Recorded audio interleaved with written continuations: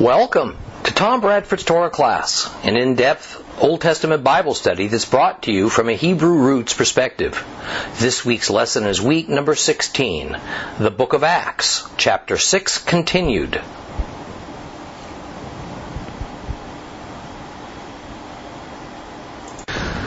Well, you ready to get a little heavy duty today? All right, I hope so.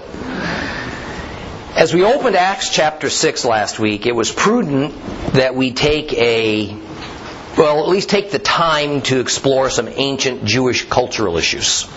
This is in order for us to better understand not only what was taking place throughout the book of Acts, but also throughout the New Testament.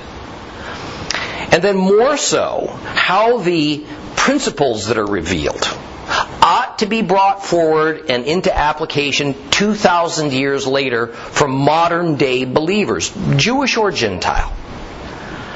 And I want to forewarn you that our exploration has only just begun, because the advantage of the Hebrew roots approach to Bible teaching is to teach God's Word within the context of the culture of the people who wrote it. What they meant is what the Bible means. And it's how we're to understand it.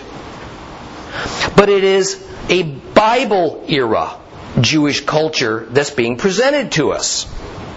So it's not only foreign to Gentile Christians, but it's also foreign mostly to modern Jews. They don't know. Therefore, I consider it so important for serious Bible students at this point in your learning process that I want to review in some depth, because much of what we have discussed isn't the easiest thing in the world to assimilate and to absorb. However, it does make all the difference in extracting the truth and thus discerning correct doctrine from the New Testament. Well, early in chapter 6, we found that this group of believers that Peter was leading in Jerusalem was neither entirely harmonious nor as like-minded as we might have hoped.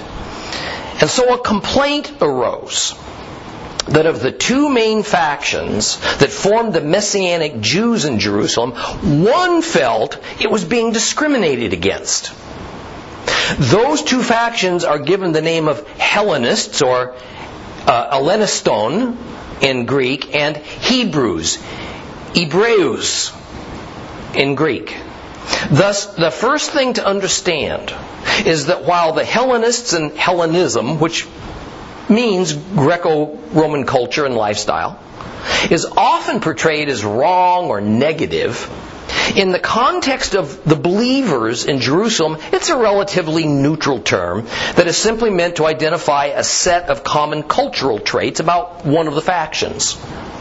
However, then as now, people from one culture regularly criticize, or they see as inferior, practices and customs from people of a different culture.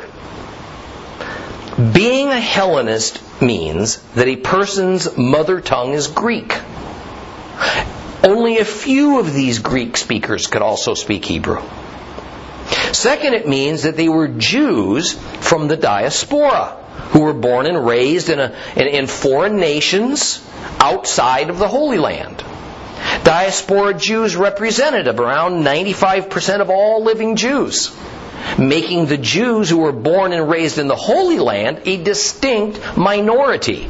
But it was a minority that generally felt superior to the foreign Jews. Third, it means that whatever their Jewish religious experiences, the experiences of the Hellenists were formed by the teaching of the rabbis in the synagogues. And finally, it means that the Bible they used was the Septuagint, which was a Greek translation of the Hebrew Bible dating from 250 BC. And this Bible had a few small but significant differences between it and the Hebrew Bible. Now, notably, the vast majority of diaspora Jews never found their way to Jerusalem and to the temple for biblical festivals or to make sacrifices on the altar for atonement for their sins, because they lived hundreds, if not 1,000 or more miles away, and such a trip was so expensive and time-consuming as to be a practical impossibility for all but the wealthiest or the most zealous. Yet they didn't usually feel that they were living in a state of sin or ritual impurity for not being able to sacrifice at the temple altar. You see, the synagogue had come up with customs and traditions that purported to give them atonement by other means. Now, the other faction of believers in Jerusalem were called Hebrews. This was mainly because their native language was Hebrew. They were born and they were raised in the Holy Land, and even though they too revolved their daily religious lives around the synagogue and teachings of the rabbis, they did have regular connection with the temple because they were near enough to attend all of the required festivals. They could come to make altar sacrifices for atonement as needed, and so on. So to be clear, the term Hebrews in this context doesn't mean that this is a faction of believers that was racial and ethnic Hebrews and then the Hellenist faction wasn't. It more spoke to just language, place of birth, a general lifestyle, philosophy, not a lack of Hebrew genealogy. Now, next we spoke about the subject that was at the center of this dispute between the Hellenist and Hebrew believers, which was the distribution of food to the widows. Now, I'm not going to go over all the information we discussed last week about widows in that era. Just recall that supporting widows who had little to no other means of support was charity. And that fell mainly to the members of whatever synagogue she belonged to. Peter and the 11 other disciples who formed the leadership of the Jerusalem believers all belonged to the Hebrew faction. See, they were born in the Holy Land, in Galilee. So, they spoke Hebrew. And they were comfortable going to the temple for ceremony, for sacrifice. So, how much prejudice the Hellenist widows were suffering from that was real and intended, or it was mostly perception from people who felt more like outsiders that were dealing with language and cultural barriers, is hard to tell. Nonetheless, the 12 disciples thought the problem valid enough that they had the congregation select 7 men specifically to supervise support for all these widows. Now, due to the Greek names of the 7, it seems all but certain that they all must have been from the complaining Hellenist faction. This group even included one who was a Gentile by birth, but who had fully converted to Judaism, and another who was an exceptionally Spirit-filled man who would soon become the first martyr for his faith in Yeshua. That was Stephen. Next, we discussed that while the 3 best known and socially acceptable religious political parties of the Jews were the Pharisees, the Sadducees, and the Essenes, in fact, there was a 4th that most Jews of that day refused to recognize as being legitimately Jewish at all: the Samaritans. As their name implies, they occupied an area called Samaria, which the Jews of that day no longer considered as part of the Holy Land, so despised were the Samaritans. The Samaritans were seen as traitors to Judaism, to the synagogue, to the temple, for a whole host of reasons. First was because the Samaritans were an ethnic mixture of tiny remnants of the 10 northern Israelite tribes who had somehow managed to avoid deportation at the hands of the Assyrians some 700 years earlier, and along the way had it interbred with Gentiles. Some were from the tribe of Judah, Jews, and had also gone to Samaria, and in many cases they too married foreigners and they had children. But second, from a religious perspective, the Samaritans committed the unpardonable act of erecting their own temple in Samaria at Mount Gerizim and creating their own separate priesthood. They went so far as to make modifications to the Torah of Moses to reflect their beliefs. This is called the Samaritan Pentateuch. And they did not accept any writings of Scripture other than their modified Torah. That is, they didn't accept as Scripture any of Israel's prophets. Thus they were judged by the Holy Land Jews as more unclean and untouchable than if they'd been Gentiles and were worshiping some of the standard pagan gods. For the Holy Land Jews, the Samaritans perverted and marked everything that was holy to them, and they hated them for it.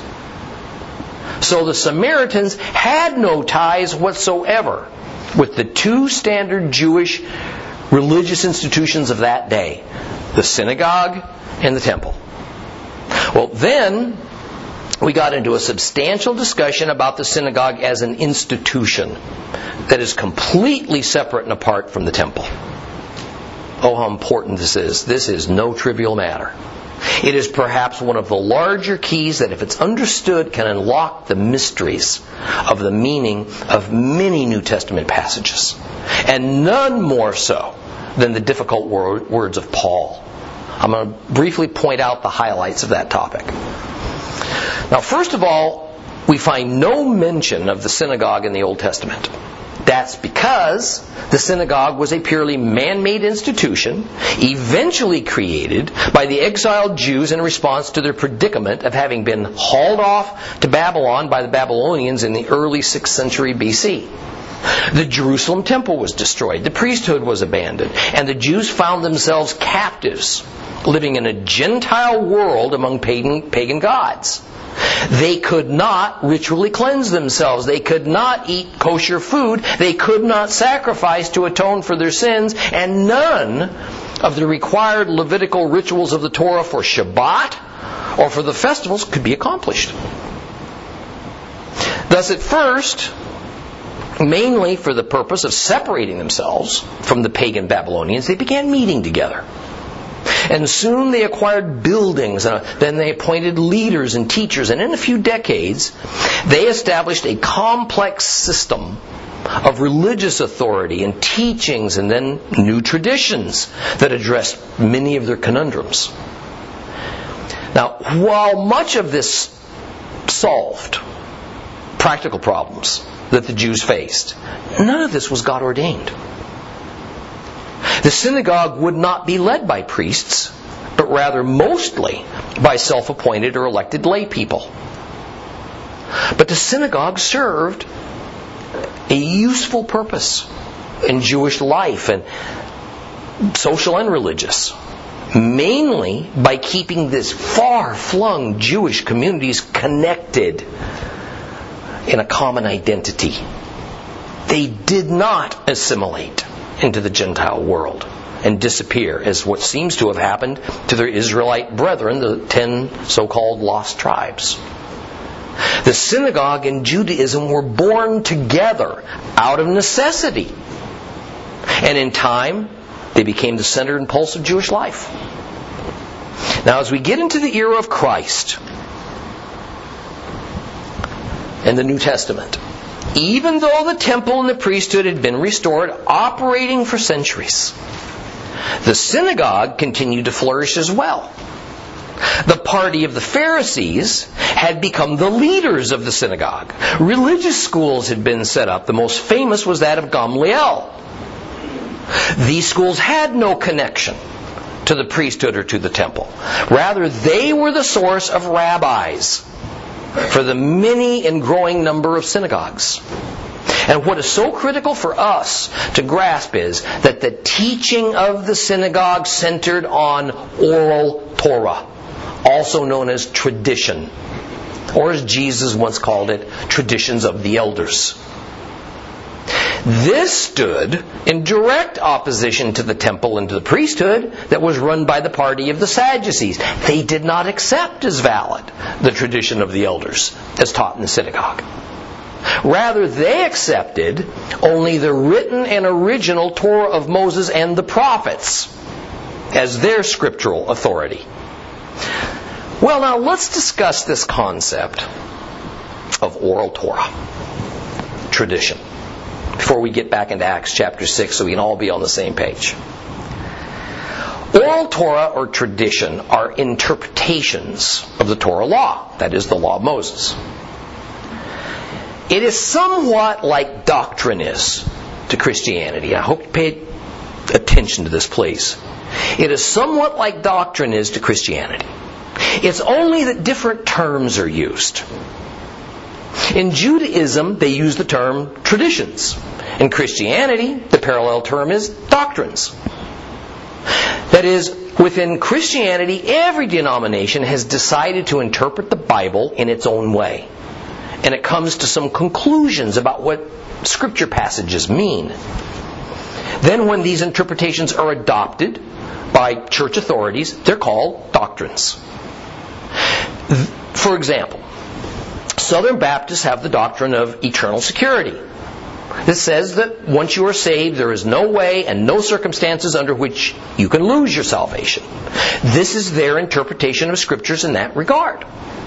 Catholics have the doctrine of transubstantiation, whereby when one takes communion, the wine literally becomes blood. Not symbolically, but it actually supernaturally changes form, just as the bread literally becomes flesh. This is their interpretation of the scriptures in that regard. Both the Southern Baptists and the Catholics, however, would not really agree that these are mere interpretations. Rather, to their minds, this is what Scripture plainly teaches.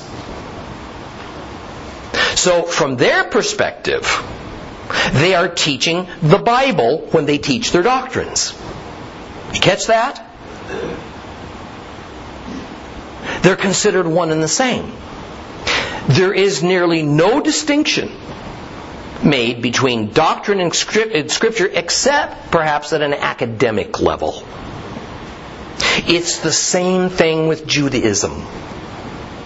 We can rightly speak of oral Torah as interpretations of Scripture. But essentially, to the minds of rabbis and their Jewish congregations, the oral Torah is merely the discovery of the true inherent meaning of the written Torah. Thus, there is no difference between the written Torah of Moses and the oral Torah of the rabbis. That's how they think about it. Saul Katz, in 1923, published a book in Germany. And he tried to help explain to mystified Gentile Christians about the Jewish mindset of oral Torah, also known as traditions of the elders. And he said this. He said, every interpretation of the Torah given by a universally recognized Jewish authority is regarded as divine and as given on Mount Sinai, in the sense that it is taken as the original divinely willed interpretation of the scriptural text. For the omniscient and all-wise God included in His revealed Torah every shade of meaning which divinely inspired interpretation thereafter discovered. That's how Jews think about it. So from the Jewish viewpoint, every interpretation given by recognized Jewish rabbis in the Talmud was something Moses actually had received from God at Mount Sinai long ago, and over time, inspired sages and rabbis discovered these truths. It was not received in the sense that these interpretations were also written down by Moses, but rather the interpretations were supernaturally and organically contained within just kind of hidden within the letters of the Torah. In the same way that the fruit of a tree is contained in kind of a hidden form within a seed from which that tree came.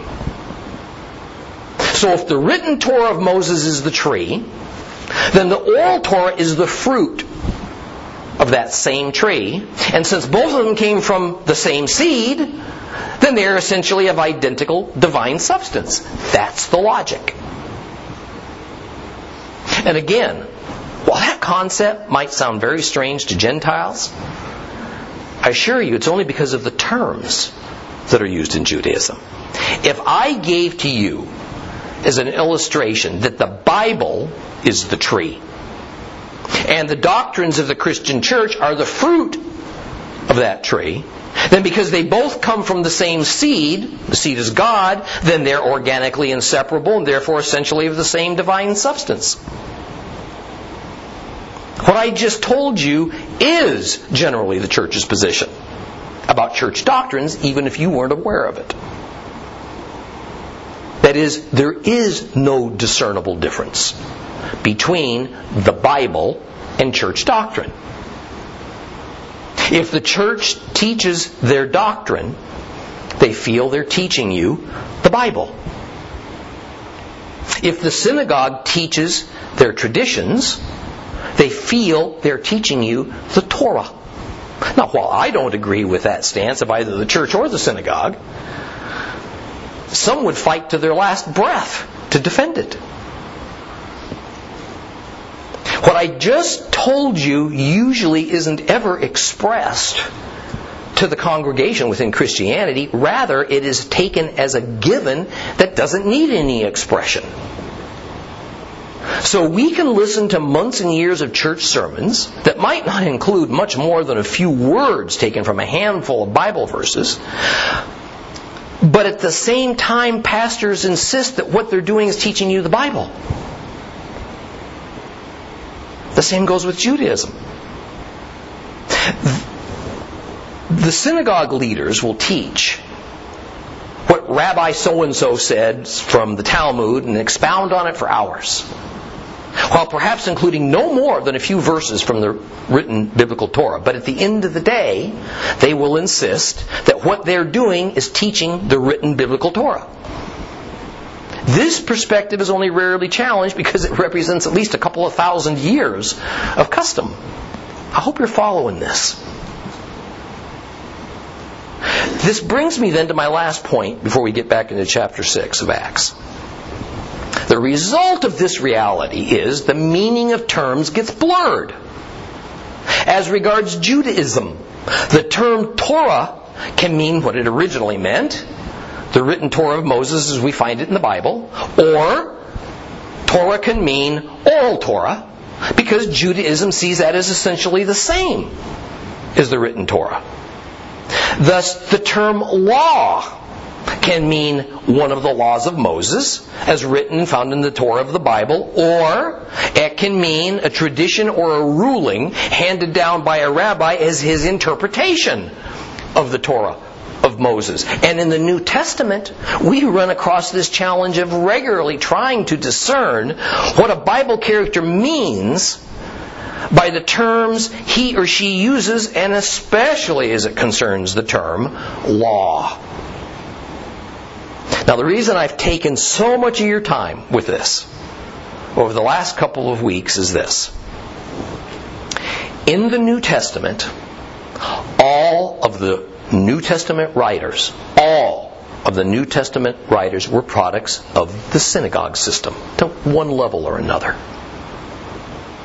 None were priests, so far as we know. So they certainly weren't products of the temple system as run by the Sadducees. So what does this tell us about their vocabulary and the meaning of the terms that they used? It means that they were schooled in tradition, in oral Torah, by their synagogue leaders, And so their vocabulary reflected that important fact. Certainly, Scripture was read and known. Scripture was believed in. It was trusted. Some knew the Torah and the prophets better than others, who knew mostly tradition. But at the same time, the oral Torah that interpreted those Scriptures was seen as every bit as divine and authoritative and trustworthy as the original Scriptures themselves. Now, before we move on, I want to give you as an example of the effect of these Jewish cultural realities by speaking about the Sermon on the Mount, whereby Yeshua was seen, and we read it in our New Testaments, as a what? A great rabbi. Right?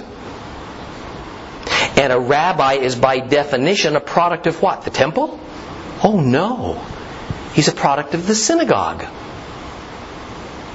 There's no rabbis in the temple. So he did not quote Scripture per se. Rather, Yeshua spoke to his listeners in the same way as all rabbis of his era did.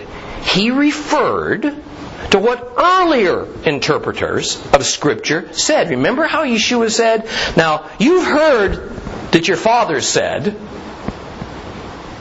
right? And how he says it? And then he'd go on to say, but now I tell you. And then he would follow by giving his own interpretation of Scripture. This procedure was fully accepted. It was expected by all those Jews sitting there on the hillside listening to him, because they understood the process of how oral Torah was created. And no doubt, not everybody accepted this rabbi's teachings. Thus, to the minds of those hearing Jesus, he was merely creating new tradition in the customary way, even if it was more profound than anything they'd ever heard before, because they were hearing it from God. Now, we aren't done with learning about the synagogue and its deeply rooted role in Jewish life, and most importantly for us, in the creation of the New Testament. But, for the time being, we're going to pull off of this fascinating subject, get back into Acts chapter 6. So, bet you were wondering when that was going to happen. Open your Bibles to Acts chapter 6. We're going to start reading at verse 8. If you have a complete Jewish Bible, it's page 1367. Follow along with me, please. Acts chapter 6, starting at verse 8. Now Stephen, full of grace and power, performed great miracles and signs among the people, but opposition arose from members of the synagogue of the freed slaves, as it was called, composed of Cyrenians, Alexandrians, and people from Cilicia and the province of Asia. They argued with Stephen, but they couldn't stand up against his wisdom or the spirit by which he spoke. So they secretly persuaded some men to allege, "We heard him speak blasphemously against Moses and against God." And they stirred up the people, as well as the elders and the Torah teachers. So they came and arrested him and led him before the Sanhedrin. There they set up false witnesses, who said, "This man never stopped speaking about this holy place and against the Torah. For we have heard him say that Yeshua from Nazareth is going to destroy this place, and he's going to change the customs that Moses handed down to us." Everyone sitting in the Sanhedrin stared at Stephen and saw his face looked like the face of an angel. Here we meet this exceptional follower of Christ, Stephen. And since he was so full of grace and of Holy Spirit power, God did great miracles through him. Great miracles. And now, for the first time, we see the synagogue come against Stephen and the believers in Jerusalem. And since their interpretations of the Torah couldn't stand up against Stephen's, they took the bold action of accusing him of blasphemy. Specifically, they said he blasphemed against Moses and against God. Now, to blaspheme Moses didn't mean to go against Moses the person. Rather, it means to go against what God gave to Moses. Thus, the sense is to go against the Torah given at Mount Sinai to Moses. Now, rabbis were infamous for hurling the accusation at one another that they are blaspheming Moses or they're destroying the Torah when they disagree on important interpretations. So the charge of blaspheming Moses wasn't as serious or unusual as it might sound in our New Testament. But what does the far more serious charge of blaspheming God mean? I mean, how does one do that? Obviously, there was no question among anyone that Stephen was a Jew who worshipped the God of Israel, so he certainly didn't renounce God. In this era, the accusation of blaspheming God was nearly exclusively about only one thing: pronouncing God's formal name out loud, or even writing it down. This was a synagogue tradition that began in the late 300s BC. There is no evidence that the temple shared that same belief. After all, the Sadducees who ran the temple were purists, and they only accepted the original written Torah of Moses and the several prophets as their authority. And the Old Testament is not only not against pronouncing God's name, it uses God's name 6,000 times.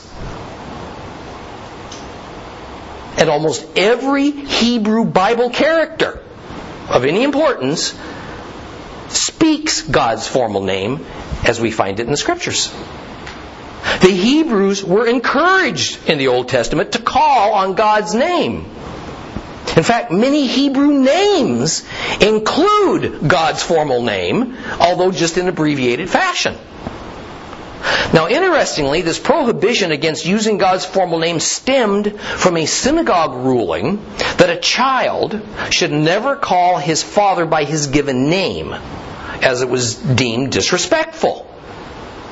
And from that grew the notion that if it was so disrespectful to call one's human father by his given formal name, how much more so then it would be to call our Heavenly Father by His formal name.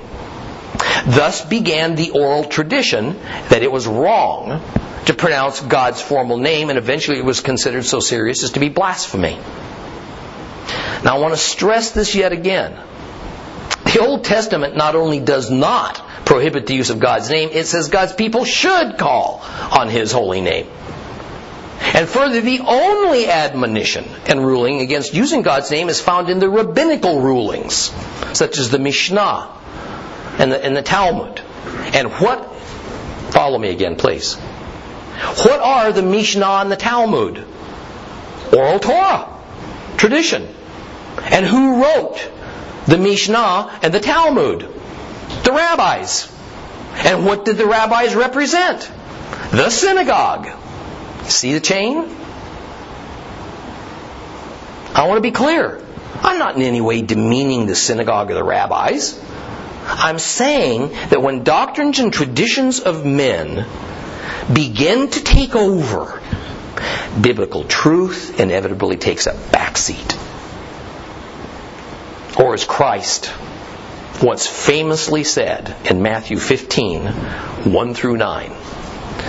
Then some Parshim, Pharisees, and Torah teachers from Jerusalem came to Yeshua, and they asked him, "Why is it that your disciples break the tradition of the elders?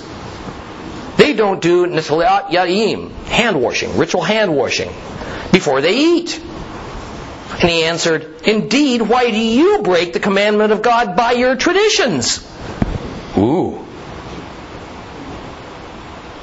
For God said, "Honor your father and your mother, and anyone who curses his father or mother must be put to death." But you say, if anyone says to his father and mother, "I've promised to give to God what I might have used to help you," then he's rid of his duty to honor his father and mother. Thus, by your traditions, you make null and void the Word of God. You hypocrites! Isaiah was right when he prophesied about you. Oh, these people honor me with their lips, but their hearts are far away from me. Their worship of me is useless, because they teach man-made rules as if they were doctrines. Now listen, in no way was Christ putting down all traditions and customs and Jewish doctrines. He was saying that while there's a place for them in our faith, they must be subservient to the Holy Scriptures. Oral tradition is not equal to the written Torah of Moses. And let me tell you something else. Church doctrines are not equal to the Bible. And this is because traditions and customs and doctrines are all man-made. Therefore, they're subject to opinion and to error. While the Holy Scriptures are God-made and they are infallible. Now notice that we're expressly told in verse 13 of Acts 6 that those who made these accusations against Stephen were what? False witnesses. What do false witnesses do? They lie. They fabricate. So we don't have to speculate about this. The charges against Stephen of constantly speaking against the temple and against the Torah are what? False charges. And what exactly are the charges that amount to blasphemy in their eyes? The charges are that Stephen says that Yeshua is going to destroy the temple, and that he has changed the customs that Moses handed down to the Jews. Note, it was not the laws of the Torah that they accused Stephen's master of changing, but of what? The customs. That is, they're speaking about one thing only. Oral Torah. Traditions. But recall, to the Jewish mind, tradition and the actual written Torah are the same thing. And I indeed demonstrated to you that the Sermon on the Mount was given to Jews in a typical rabbinical fashion, because Yeshua first said what the earlier interpretations of the law were, earlier traditions, but now what he says is the proper interpretation.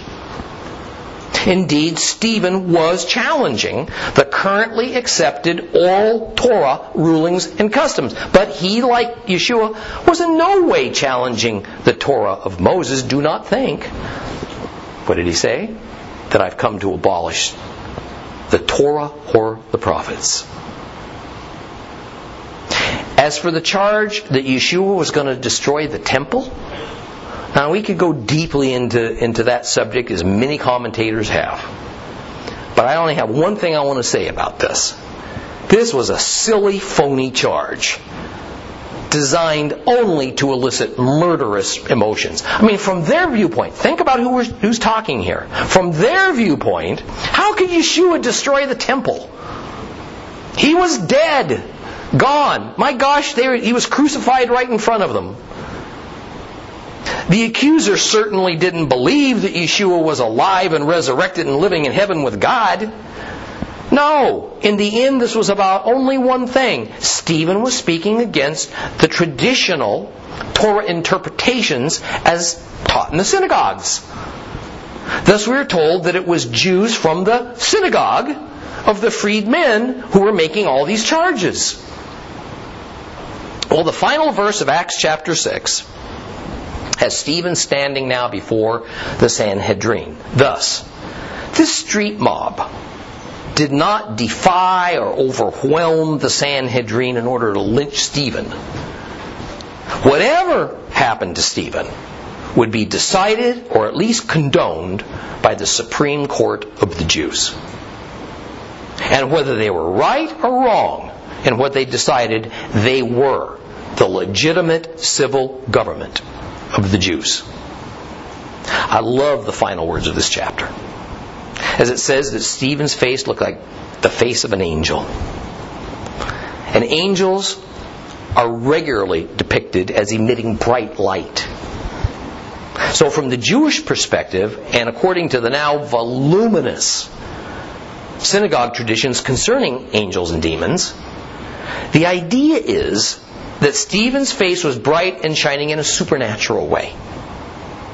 Luke's idea in reporting this particular phenomenon was to compare the glow of Stephen's face with the same Moses that Stephen is on trial for supposedly speaking against. Because in Exodus 34, verses 29 and 30, we read this.